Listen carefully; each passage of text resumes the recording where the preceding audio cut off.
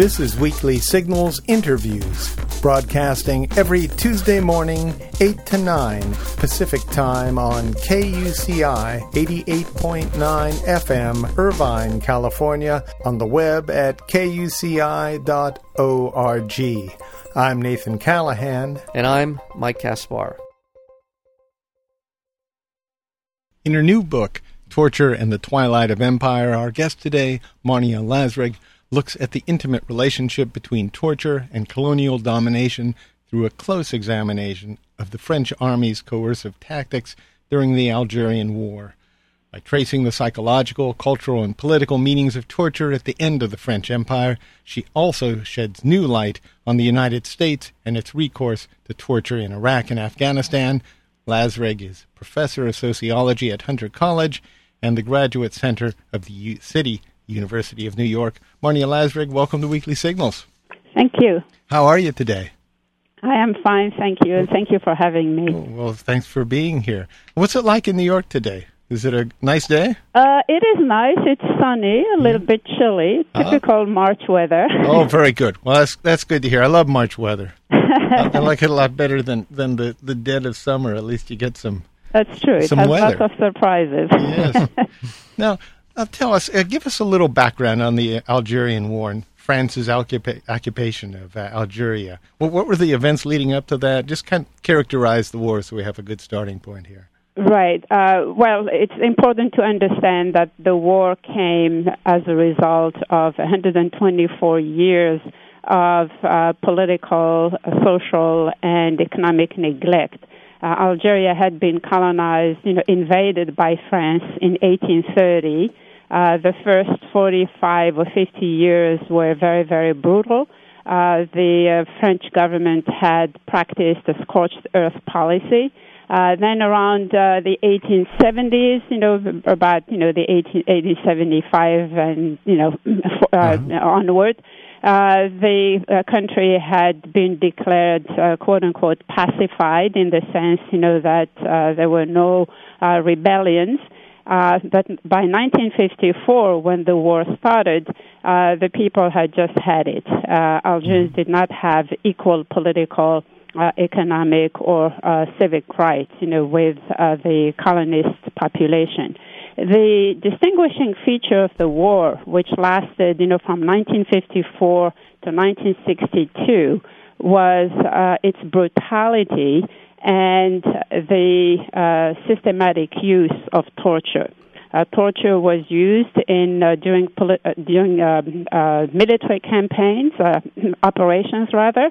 If there was an ambush and the French, army, had, was faced with a group, of armed guerrillas, and if some of those guerrillas, had been captured, they would be tortured right there, on the spot, in the middle of nowhere with portable torture equipment.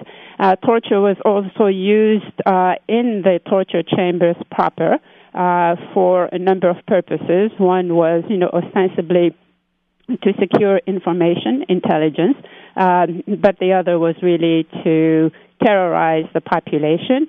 And torture was also used in brainwashing, which the French military called psychological action. Now, what was France's history with torture up to that point? Was this just kind of the standard operating procedure? That is a very important question that you're asking, because torture had been banned in France, since the French Revolution of 1789. Because it was associated with the arbitrary rule of the monarch. And remember, this was an absolute monarchy by divine right, which the French, Revolution had put an end to. And remember, also during the Enlightenment, you had, major figures, like Voltaire, who had denounced, torture. This was prior, of course, to the French Revolution, who had denounced, torture in his writings. So torture was really not used in France. In addition, some of the members of the resistance during the Second World War, the French members of the resistance, had been tortured by the Nazis. And some of them found themselves fighting in Algeria. Not all of them, but some of them also engaged in torture in Algeria. So this was really not, practice that the French government, in essence, by definition, condoned, or that the French public, would tolerate. Nevertheless, it was used systematically during the Algerian War between 1954 and 1962, and it was part and parcel of a new military theory and doctrine, which the Army called counter-revolutionary doctrine. Torture was seen as, quote-unquote, a war weapon, and again, quote-unquote, an antidote to terrorism. So torture was justified, in terms of putting an end to the war of decolonization, which for the French was the end of their empire. We're speaking with Marnia Lazreg. The book is Torture and the Twilight of Empire.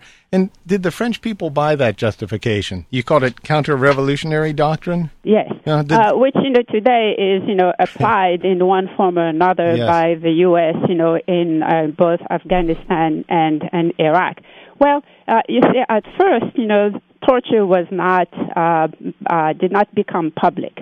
It was kept secret, and this is one of the distinguishing features of torture. As long as you keep it secret, you can practice it, in any way that you see fit.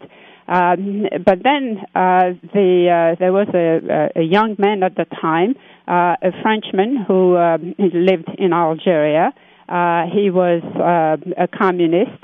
He had been arrested by French paratroopers and questioned, interrogated, so that they could get the names and the whereabouts of other French members of the left who had been more sympathetic to the movement of national liberation than the average colonist. And this was Henri Alleg. He was captured by paratroopers, and he was tortured mercilessly, just as badly as Algerians had been, and he survived. They tried to somehow induce him to commit suicide because he had been so badly damaged by the torture treatment that he received. But he didn't commit suicide. Not only that, but he also did not talk, because at some point a pain becomes numbing. And the individual then, his determination not to talk wins over the pain, that he experiences. So Henri Alleg, after he was removed from the secret torture center where he had been tortured on the heights of Algiers, he was put in the detention center, and from there he started sneaking out on little pieces of paper a description, a very, very linear description of what happened to him in the torture chamber so that he wouldn't forget. And put all together, those pieces were published as a book which the French government immediately banned, but, it went through the first, edition being sold underground, within a matter of weeks.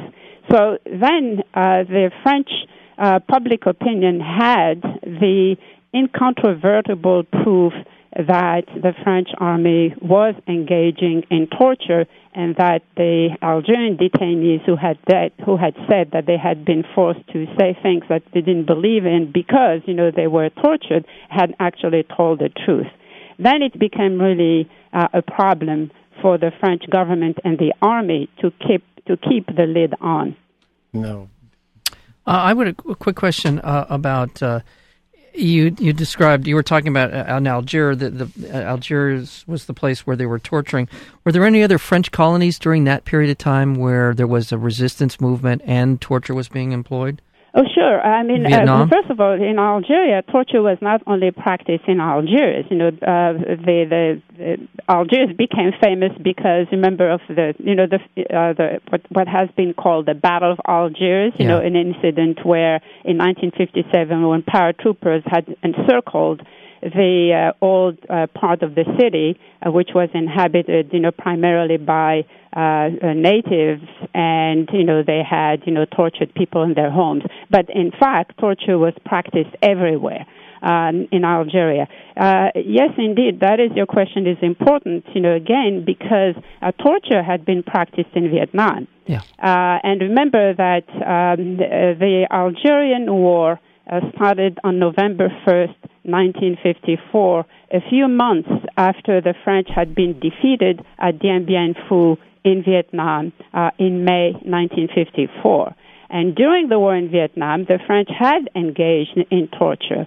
And some of the techniques that they had used in Vietnam, they also used in Algeria. However, the doctrine in which torture was described and defined, as a war weapon, had not existed yet, when the French were in Vietnam. They were still thinking about it, but they brought it to fruition when they started fighting in Algeria. The French had used torture also sporadically in other places, such as Madagascar. Madagascar, had gone through a long war of decolonization with France. So what is important here is to realize that as France had lost Madagascar, as it had been defeated in Vietnam, some of its other colonies that were more protectorates, like Morocco and Tunisia, were already clamoring for their independence. The French military, along with some politicians, paused, and I find this pause, very interesting. They took stock of where the empire was at, and they realized that it was really crumbling because Vietnam was called the pearl of the empire. And then, of course, Algeria, which had a lot more colonists, European French descent or French descent, than Vietnam, appeared, after the loss of Vietnam as, the bastion of the empire, the history of which, was being idealized, and for which the French government, needed, to fight a merciless war, because they really convinced themselves that they could save the empire only if they really fought, to the bitter end. And the military strategy, the doctrine which they formulated, was really incredibly extreme. And actually, when I was reading the other day the defense policy guidance, that the Department of Defense, had, it was classified, it had formulated in 1992, but it was, declassified and refurbished and made, available to the American public in 1993. It is equally extreme. It doesn't, of course, say we will torture, but it's extreme in its goals, that we have to be the power against whom no one, could, rise, or, the power that, will carry its will in every region of the world except for Africa. I don't know why it doesn't mention Africa, but this is just between parentheses. It's the extreme nature of the French military doctrine, which can also be read as a statement of how to defend and keep an empire when the world, around France had actually changed and had no stomach, for really defending or living, under an empire. We're speaking with Marnia Lazarek, and the book is Torture and the Twilight of Empire. And I want to draw a parallel here. Real quick question about Algiers in terms of its relationship to France. Was it the last, if you will, domino within the grand scheme of the French Empire to fall? And what was the value of Algeria to France? Vietnam, I assume there was some mineral and there was some economic gain by having control of Vietnam. What was the relationship between France and Algeria? Well, at the time, the French, when they first took Algeria in 1830, a few years later, they declared Algeria an integral part of the French territory.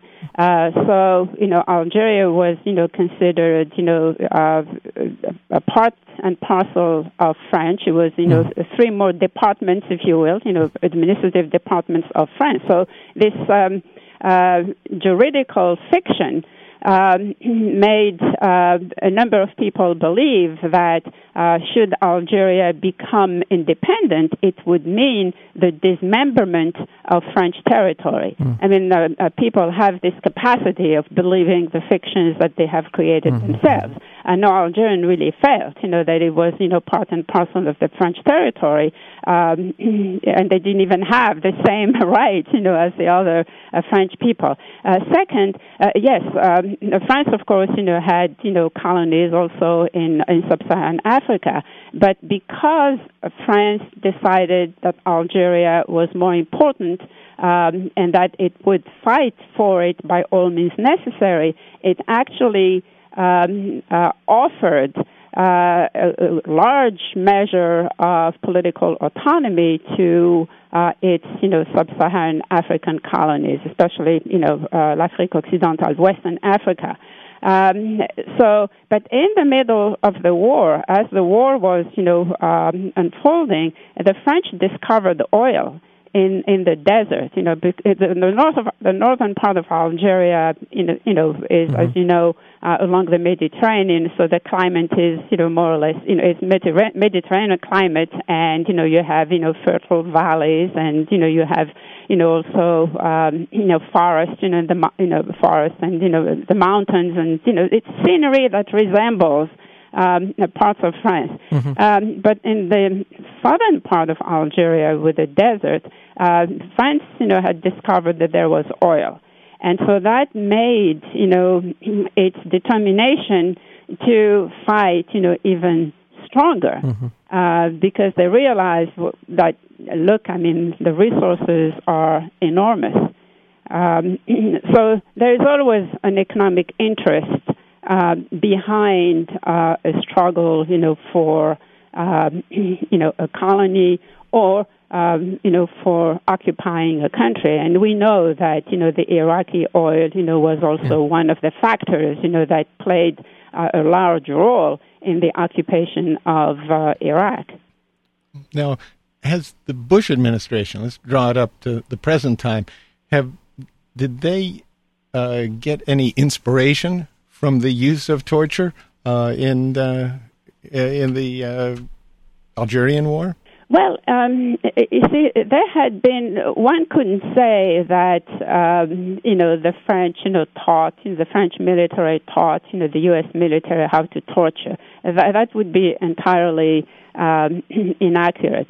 The CIA had undertaken very, very extensive, sponsored and paid for extensive research between 1952 and 1962 on sensory deprivation, how to, break down the ego of the individual so that, he could talk, not only talk, but also could be brainwashed. So there is a whole history of that. What the Algerian war and the manner in which, the French fought it did for the U.S. is provide them with a coherent, well-articulated, logical doctrine that combined military operations with psychological warfare and with the provision of social services, to the population that's being invaded. And all of this, was had as one common denominator the use of torture. So there has been, it's very interesting, when you speak to French intellectuals, they immediately talk about the linkages between the French doctrine of, counter-revolutionary war, which we call here counterinsurgency war, and, what has been done, what's being done in Iraq and Afghanistan. But American scholars, for some reason, don't see the connections because they get lost, in discussing, the secret the research, done by the CIA and also the CIA in the 50s and all sorts of, other, secret techniques, used, which were really torture techniques. Now, the generals who were instrumental in applying torture systematically as part of an organized military doctrine had come to the U.S. and lectured about it and also trained American officers in it. And one of these is General Ossares, who wrote a book in 2001 called in French Special Services Services Spéciaux, which was translated in English as the Battle of the Kasbah. And he tortured, numerous Algerians. And at the end of the book, he says, "I regret nothing. I just hope that others will not have to go, through what I have done." And he lectured about, the doctrine. Excuse me. And he also, not only he, but there was another theorist by the name of Charles Lacheroy, who had, served in Vietnam and taught at the war school in Paris, about, this, counter-revolutionary doctrine. He spent he made 2 trips to the U.S. of 1 month each, and each time he was, teaching in the forts, Ossares taught at Fort Bragg and Fort Benning, and Charleroi, excuse me. The other one, taught, at, other, war schools, military schools in the U.S. There was, according to a French investigative reporter who has interviewed a number of American officers who had contact not only with Lacheroy, but also with Ossares and with a man who wrote about the doctrine, Roger Trinquier. According to these interviews, American officers said, well, of course we knew about torture, of course we knew about, anti-subversive action, but for the first time we were offered a well-articulated doctrine in which, torture was a strategic tool. So it's the logical and organized and compelling character of the doctrine that had appealed, to the CIA and a number of American officers. And actually, more recently, as we're marking the 5th anniversary of the Iraq War, more and more articles have appeared in the New York Times on how now the Army, the U.S. Army, is playing, is actually playing the role that the civil authorities should be playing, both in Afghanistan and in Iraq. So you have young military officers having to settle tribal disputes, take care of electricity, argue with local villagers, about where a well should be dug, doing administrative work which normally a state does. This is exactly what the French army had done in Algeria, and that always is not a recipe for success, because the army is going to be making mistakes, which will then, it will be blamed for when, in fact, it's doing the job that the civil authority should be doing. Well, It sounds like the parallels are clear. Yeah, I was just going to say, from what I know of torture, it's not successful. It doesn't accomplish what it sets out to do. You're trying to extract information, at least, modern torture. This isn't punishment anymore. You're trying to extract information from somebody, and yet the information isn't reliable. And as you said earlier, you get to a threshold where the pain, you're numb. So you could mislead people.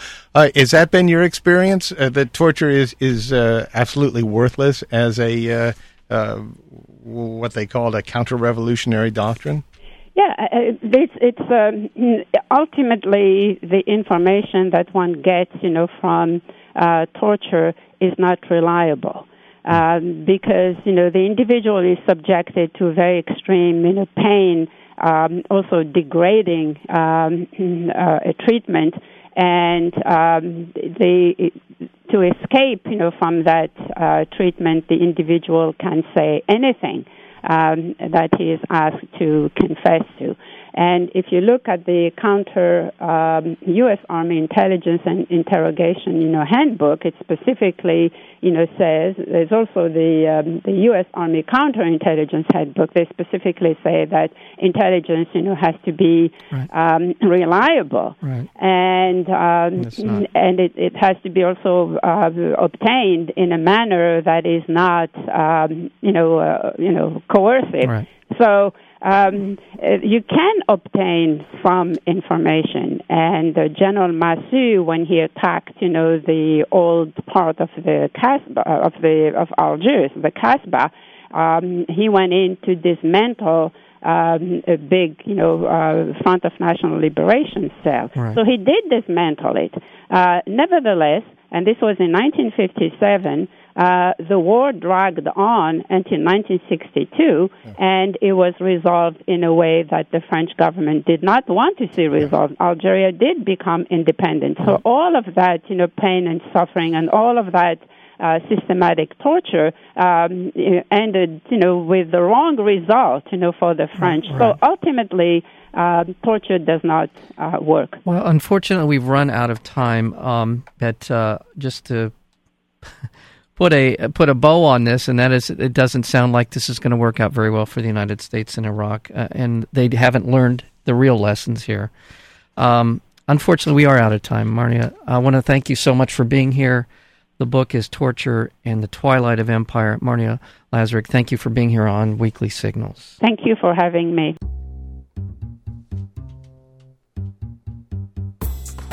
To learn more about Weekly Signals interviews, including upcoming guests, or to download the podcast, visit our website at weeklysignals.com. And be sure to visit nathancallahan.com for daily readings and feature articles. Until next week, I'm Nathan Callahan. And I'm Mike Kaspar, and this is Weekly Signals.